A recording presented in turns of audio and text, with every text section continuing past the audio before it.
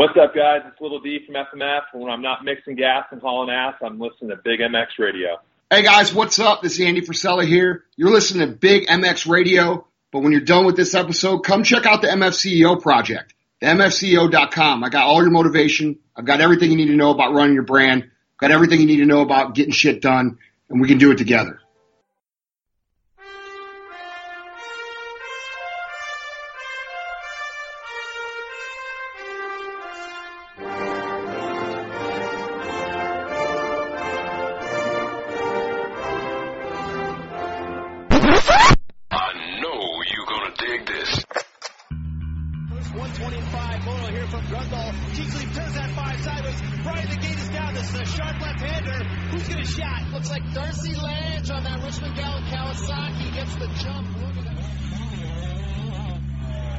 That's where it all started. Big MX Radio, brought to you by Fly Racing USA, is on the air. Fueled by passion, focused on motocross. W Wheels USA, Moto Ice Wrap, and Maxima USA make it possible to bring you the news, the interviews, and the point of views inside the sport of motocross. The gate's about to drop on Big MX Radio. Welcome to the Big MX Radio Podcast Show, brought to you by FMF. I am your host, Brad Gebhardt, and a young man who most likely has had FMF on a number of motorcycles over the years. He's currently filling in with the Rockstar Energy Drink Husqvarna team. He also races a little bit of GNCC as well, and at one point raced a Kawasaki/Suzuki for the WBR Suzuki team, wearing head-to-toe in Troy Lee gear. Goes by the name of Ryan Sipes. Ryan, how's it going? It's going, man. You're bringing up history right there. Oh, heck yeah. Between you racing Loretta's one weekend and then the following weekend riding that exact same bike at a Canadian National and then ending up on your head, unfortunately. And then racing those god-awful BWR Suzukis. Yeah, you've been everywhere, man. Yeah, no, it's been a fun career, man. I've done a little bit of everything, so it's good that sand race, the one you said after Loretta's, that still like haunts me. I was gonna win that championship, and then I didn't because I landed on my head, and somebody put me in the trees too. I was really mad about that. But who was that? I think it was I don't know. Somebody Yamaha. Yamaha. I've watched it recently. I'll see if I can remember. I'll dig it back up. It's 2003. Is it Deschambault? Yeah. Yeah, 03 Deschambault. I'll have to look that up, and while you're on your drive here, I'll rekindle your memory. I can't remember offhand exactly who it is. Could have been Lena Zlansky or someone along those lines. But either way, and also before we jump into how this last weekend went for you as you made your triumphant return to pro racing on a four-stroke, racing the four strokes back in 04, or maybe that was 05 with the WBR team. You guys had a team mentor by the name of David Bailey. I think he was also helping Richie Owens that year. What was that like? That was awesome, man. We met David at he put on a riding school in Kentucky, and we met him, and he offered to really help us out, and we got to talk to him on the phone. He come out and hung out and helped us a bunch. And then when I was turning pro, he helped me get that ride on the Suzuki team. And having him he's one of the main reasons I was able to be halfway decent my first year.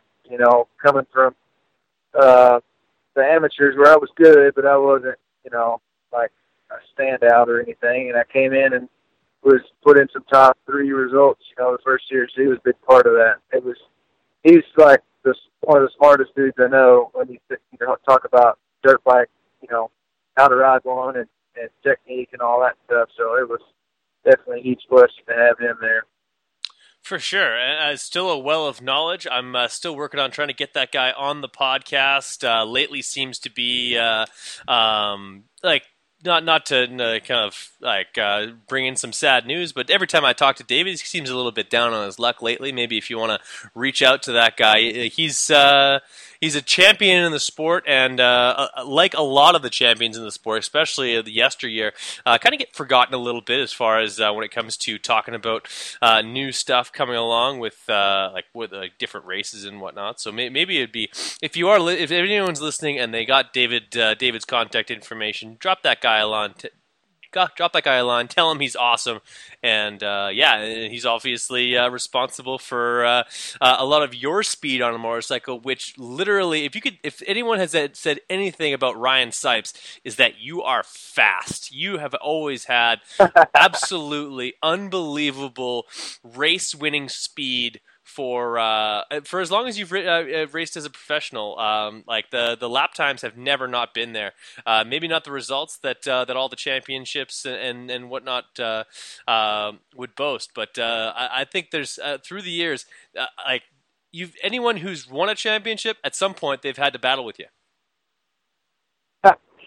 Well, thanks. Yeah. I don't know why that is. I've always been pretty fast or been able to go about as fast as anybody, but consistency never was my specialty, and staying on the bike and not being injured was my specialty. So a lot of things, but if I had to do it over again, I'd probably still go just as fast. Hopefully I wouldn't crash as much, but I don't know. It's been a decent career, so not that it's over, but I like going fast, and I want to keep trying to go fast, try to stay on the bike. So. Yes, sir. And even dating back to your days with Yamaha, you're the last professional rider to win a Supercross in Seattle on a carbureted motorcycle. Of course, that was when Yamaha's bike was a little bit dated compared to the rest of the fuel-injected bikes, but you were able to snap a win away from the EFI bikes in that particular season. And then Vegas, I can't for the life of me remember what brand of gear you guys were wearing, but that year, that stuff was ugly. It was awful brand.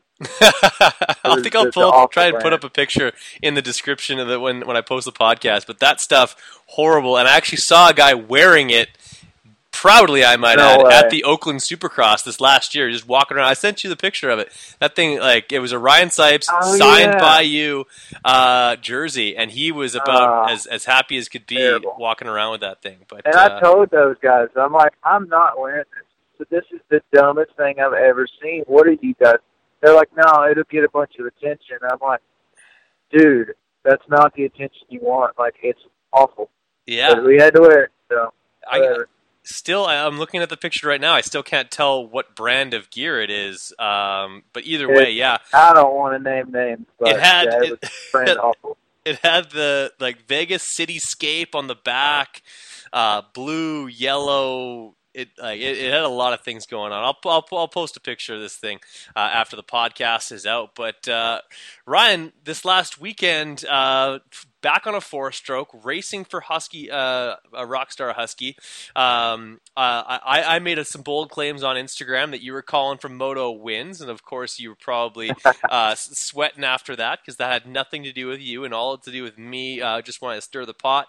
But you were true to your word when you were texting back and forth. You could said you could probably at least one really good start, and you were able to get that. Yeah, man. I was pumped at my reaction time hasn't gone away. Nope. And the bike was incredible. I was riding Zach Osborne's engine, and I forgot how fast the factory 250 was, man. It surprised me. It was as fast as my stock 350, like probably a little faster. So that was cool. It took me a while to get going, but yeah, my starts were money. And I was telling somebody the second moto I started between Justin Cooper and Alex Martin, like they're pretty good starters, and they're not old like me, and they're not, they're probably 150 pounds or less. And yeah, I ate them up. I killed them. So I was pumped on that. And then, yeah, first moto was kind of rough. Like, just took me a while to get going. It's been a while since I rode a track that gnarly and on a 250F, at that, and then that pace, in all that rut fastness. Just took me a while to get going. about halfway through, I started feeling better and picked it up a little bit. And then second moto, rode pretty good. I stayed in the top 10 for 30 minutes. And then with 2 laps to go, I made a few mistakes. Let a couple guys by, but, you know, I can't really be mad about it with just a couple days prep on the bike, you know, and that track, dude, was like brutal. So, Yeah. Obviously want to do better, but I can live with what I did.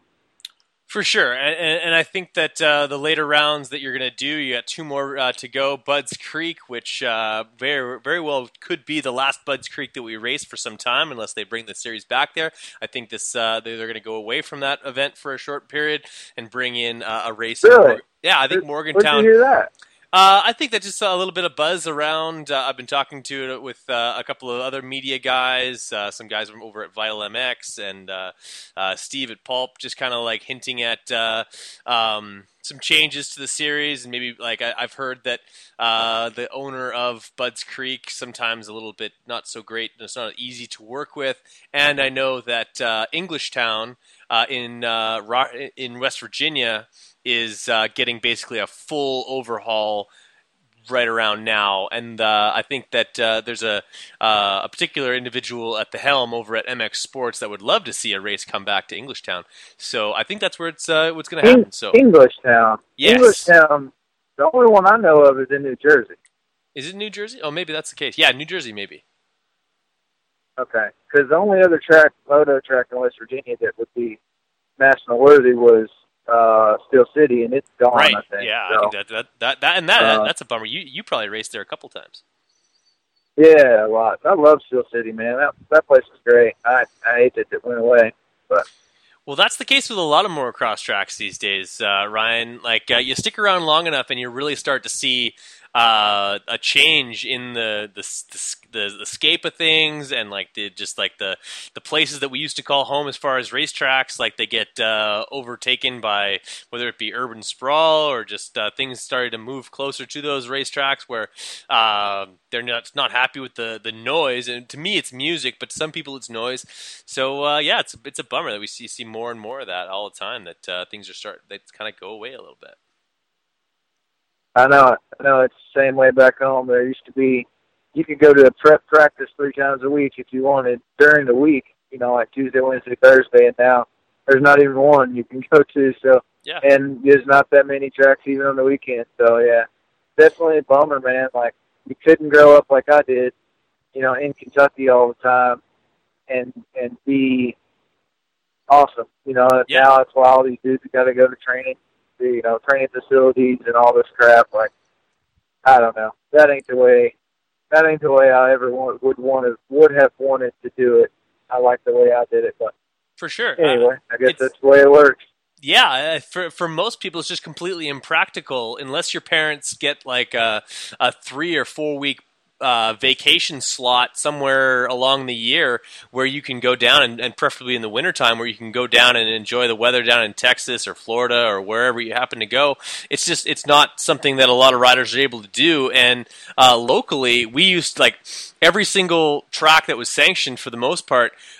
They wouldn't do like a full prep, but they would at least like kind of groom some things up, and they would just leave the track, no lock on the gate, leave your $10 or however much it was to ride at any particular day. And on a Saturday morning, Dad would shake me out of bed at 6 o'clock in the morning, and we'd go ride till noon or whatever, and you'd get your 2 hours on a motorcycle. Whereas now, to ride any particular sanctioned tracks, it seems like it has to be like a specific practice day, and the track is groomed and the whole 9 yards, and X number of people come out, which is, it's good that people come out, but like I have like dozens and dozens of pictures of me at a local practice track, no one around, just me and my dad at the track. We'd get there stupidly early, and we'd be done running by 11, 12 o'clock, and that's where I got the bulk of my time on 2 wheels.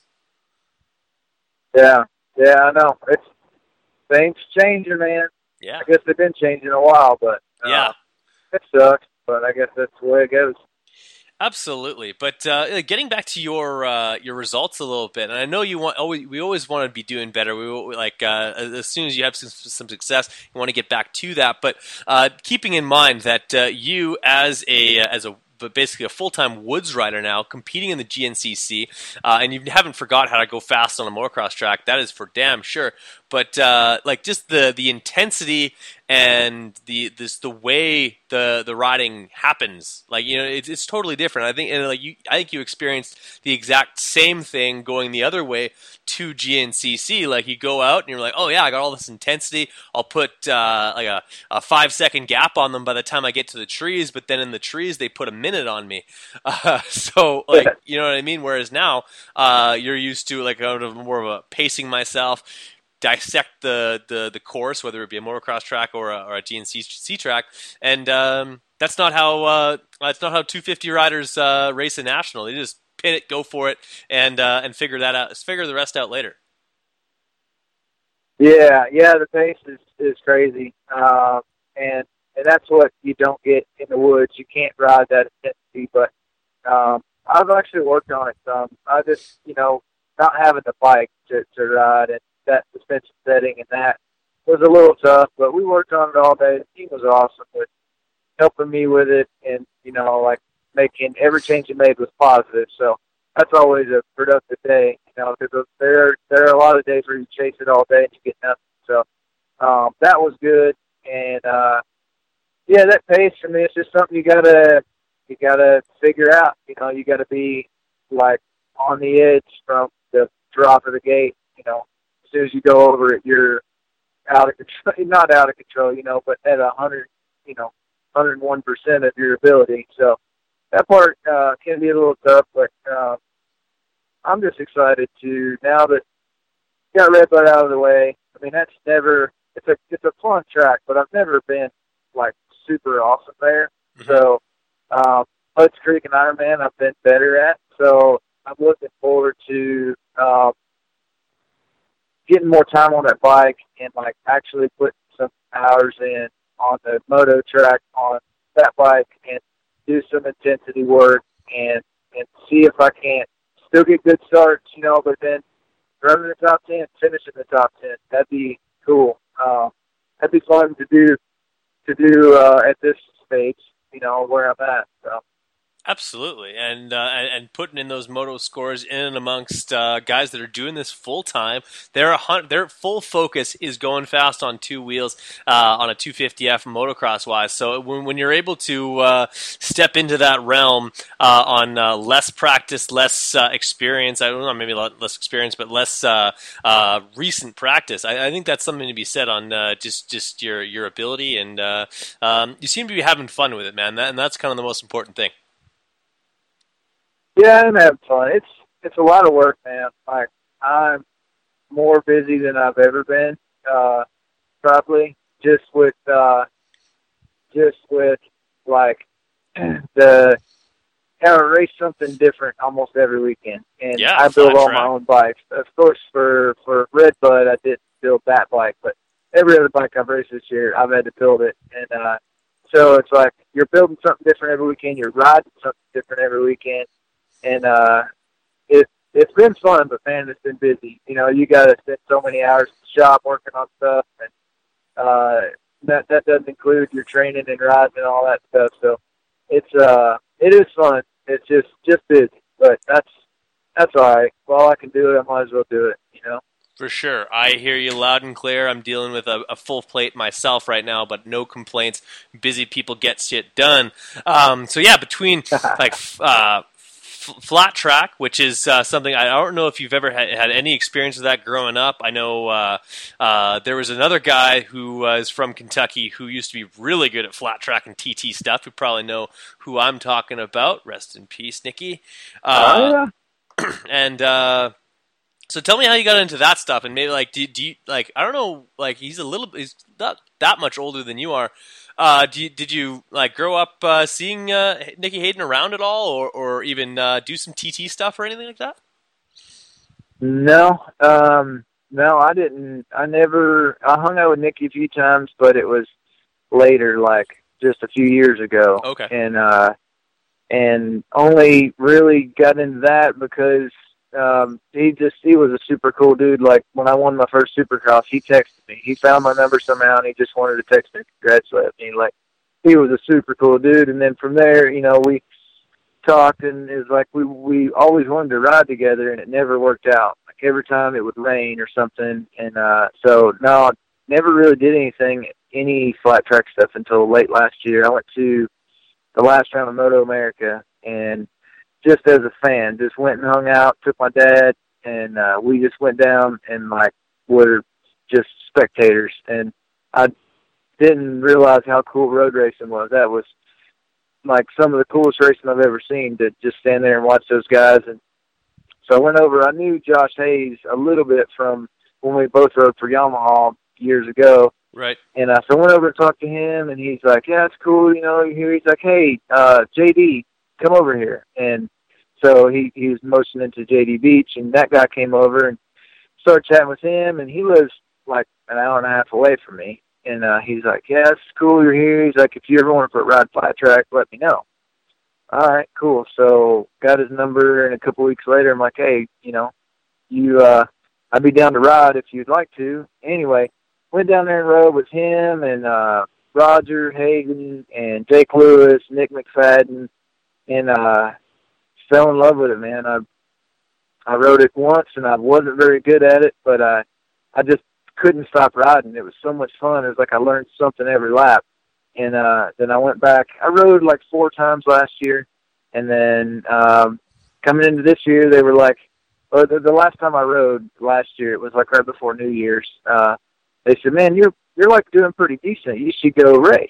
You should race a TT because they turn right. They got to jump. Like, you would do pretty good. I'm like, all right, I'm down to try it, you know. And then this whole race a little bit everything schedule kind of came to fruition. It was like, all right, well, yeah, let's try a flat track. It'll be fun. I'll get some exposure. Like, it's a whole different audience to go get in front of. And I went and checked it out. Like, that was the 7th time I rode flat track, so definitely wasn't fully prepared, I guess, but I just did what I do best and show up and, you know, hold it wide open. And it worked out for the most part. The crash in the main, you know, wasn't great, but I qualified fastest and I had some speed, so I'm looking forward to doing another one.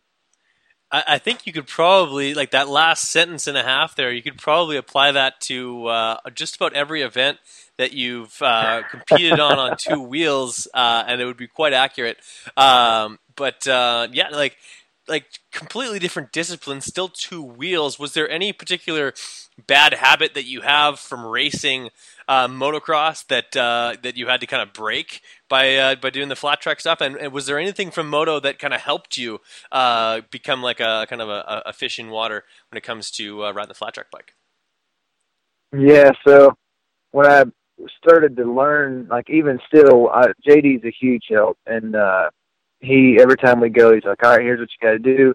You need to do this a little different. And every time, everything he says, I'm like, man, I want to do that, but it's completely backwards from what I know how to do on, you know, on motocross and all that. It's like, yeah, it's just the way you got to do it. So I'm working on it, you know, like your foot's on the ground and it's all angled out to the side, your toes pointed way out. Like, you would never do that on a motocross track. If you did, you'd rip your knee off, you know. And but that's like something I had to learn, and the way you sit on the bike and just different things. And so that all that stuff was like, I was learning it, but it wasn't instinct. It wasn't second nature by any means coming into the race. I was still trying to do it all, and then once I fell in the main, it was like I went full moto. I was leg up on the shroud, like ripping around the corners. But the cool thing, and a lot of people, JD and a lot of the guys were like, they were telling me that I was doing lines that like those guys don't do, but it was working because I was outside in on people and I was taking a bunch of different lines and kind of getting out of the main line. I don't know. I was on, you know, autopilot at that point. I just knew I was dead last and I needed to catch up. So I was just going as fast as I could. I forgot everything I had learned about flat track and I went full moto, but I rode good. I passed like 8 dudes in, you know, 12 laps or whatever. So wow, it was like, it was pretty much good. One guy a lap. Yeah. So, and well, I got 2 guys in the last lap in one corner. I was pumped on that, but anyway, it was a lot of fun, man. And I still like try to ride once a week if I can, with those guys. And and then I'm going to do the Sturgis, the Buffalo Chip GT at Sturgis in August. So that'll be really fun, I think. Well, there you go. And yeah, like I think it's kind of a testament to a little bit of motocross open-mindedness. I'm sure, when you're crossing over like that, like someone comes in with some new ideas, and maybe it's not the way that the flat track guy would do something, but maybe those guys need to kind of take a little bit of page out of some other books to make it work out there, because clearly you were able to twist the throttle, get yourself where you need to be. Yeah, I mean, it's one of the things, like, whatever works for you. Yeah. You can watch a bunch of dudes, like two dudes that have both done flat track growing up, and they still, both of those guys do things a little different. So who says that my way can't be my way of going fast too? So I'm just going to, just do whatever feels good, whatever works best for me. That's what I'll do. That's what you do, man. And so that's working out. And earlier this summer, you had the idea to race the 125 Dream Race at I believe it was Muddy Creek, and or maybe it was High Point. Which one was it? They weren't actually having. No. Yeah, they weren't actually having the 125 Dream Race. So you're like, well, all right. Well, I got this 125 built up. I guess I'm going to race the 250 class. That was ridiculous. Yeah. You did it anyway. As you described it, fun and frustrating at the exact same time, which is basically a microcosm of what it is to race a 125. Tell me how that all came together. Yeah, that was one of the deals. I bought a 125 at the end of last year. I did the one Dream Race last year, and it was cool. It was fun. Got a ton of press out of it. So I'm like, yeah, I'll buy a 125. I'll just do a bunch of them next year. And then I put my schedule together before the new, this year's 125 schedule came out, and it was like, well, now I can't do any. Like, there were literally none that I could do because I was doing another race on the same weekend as all of them. And so I'm like, sitting here, I got this 125, I want to race it. I like riding them. It's fun. And so I figure, let's get people talking. Let's go race it in the 250 class with the big boys. So that was maybe not my smartest idea ever. I mean, from a exposure standpoint, it was great. But from a results standpoint, not the best. Is one of the things that, again, that could have been so much better too. I got the bike on the Wednesday before, and like I had to leave Thursday to get down there, so I rode it like 20 minutes. And if anybody's ever ridden a 4-stroke and then ridden a 2-stroke, like, you got to ride them totally different. Night and day. All day I was figuring out, like, man, I got to do this different. I got to do this different. So with more time on it, I still believe that I could have been top 20 for sure, if not top 15. I just wasn't, 25, 21 or whatever. So I don't know. It was cool. It wasn't that fun. Like, it was really frustrating to try to. I spent 30 minutes passing one guy in the first moto, and it was like, no offense to the guy, but like, I'd never heard of him, and I don't know if he's ever got points or anything, but it was like foreign to me to be back there battling with those dudes when, that's not normally where I'm at. And so anyway, it was just frustrating, but maybe we'll do it again one day with a little more prep. Well, yeah, and like the beauty of riding a 125 or a 2-stroke in general is that if you pass anybody and they're on a 4-stroke, that's the ultimate bragging right. But if they do pass you, it's like, well, good for you. I was on a 4-stroke, or I was on a 2-stroke. So it's not really something that anyone can like. It's, to me, it's a win-win situation. Is that you're having fun, and if anyone beats you, yeah, big whoop. You're like, just try to ride this thing for 35 minutes plus 2. Like, it's not going to be easy on you. But yeah, a little bit of prep for these races would probably go a long way for you there, Ryan. For a guy who says that he's not racing full-time moto, still ends up riding more events than certain factory pros are currently doing. And if you factor in the straight rhythm, and you'll probably race Monster Cup on a Super Mini.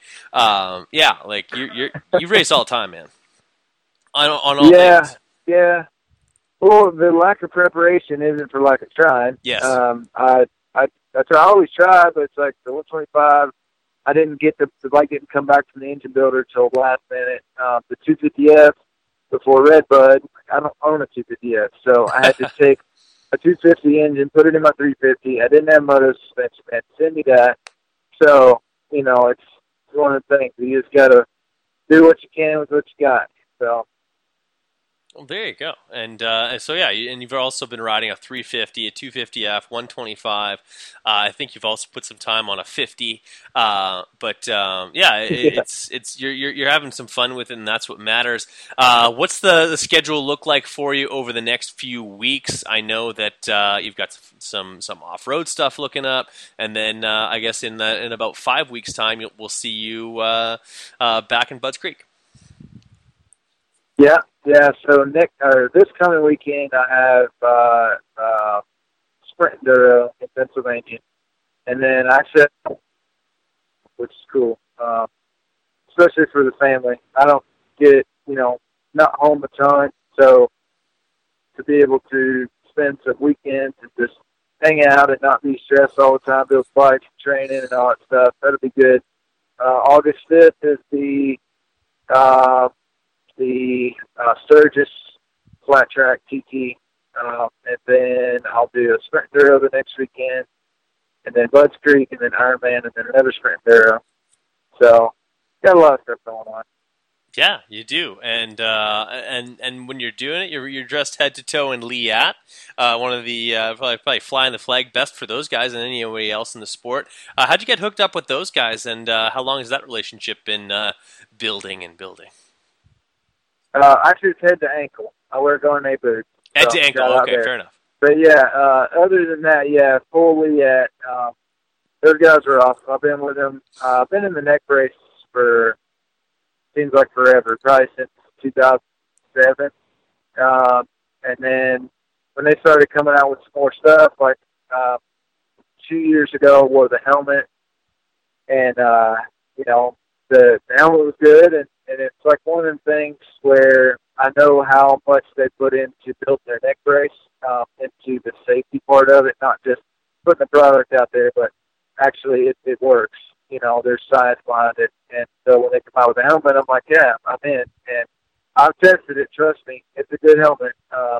You already said I like to crash, so it's a good helmet, and then they come out with gear. And so, I'm happy to be with them, man. They're cool people and a cool company to work with. And the products are great. The gear, especially last year and this year, everything that, in 2017, 2016 was like,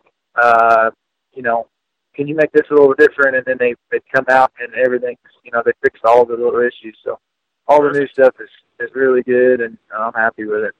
Right on. Well, you're not only flying the flag for them, but also helping them improve their products. So that's pretty cool. Last thing before I let you go, and you got a long drive ahead of you, so I could probably just keep you on for 3 straight hours, but I won't do that. This weekend, or at the last race of your outdoor season, will be and for everybody's will be Ironman. You'll be on the 250F, but someone's already claimed your 125 for the day. They probably ran it by me before they ran it by you. Is James Hansen from Rockstar Energy Drink, as well as Dirt Bikes for President. In comparison from his 125 to your 125, what's the chanceability that it just jumps out of his hands and he's not able to hold on to that powerful 125? Well, as long as he doesn't break it, it would be kind of funny to see him loop it out, so I could just laugh and say, hey, you looped it out. But, no, I mean, the deal is he's got to get top 20. He's been telling everybody he's going to get top 20, and then he'll get like 21st. So that's just unacceptable. And if he doesn't get top 20, I don't think we can be friends anymore. So he better start training. Step it up. Ryan Sipes throwing down the gauntlet, and a friendship is on the line in Ironman. Everyone will be lining the fences to see how that plays out for James.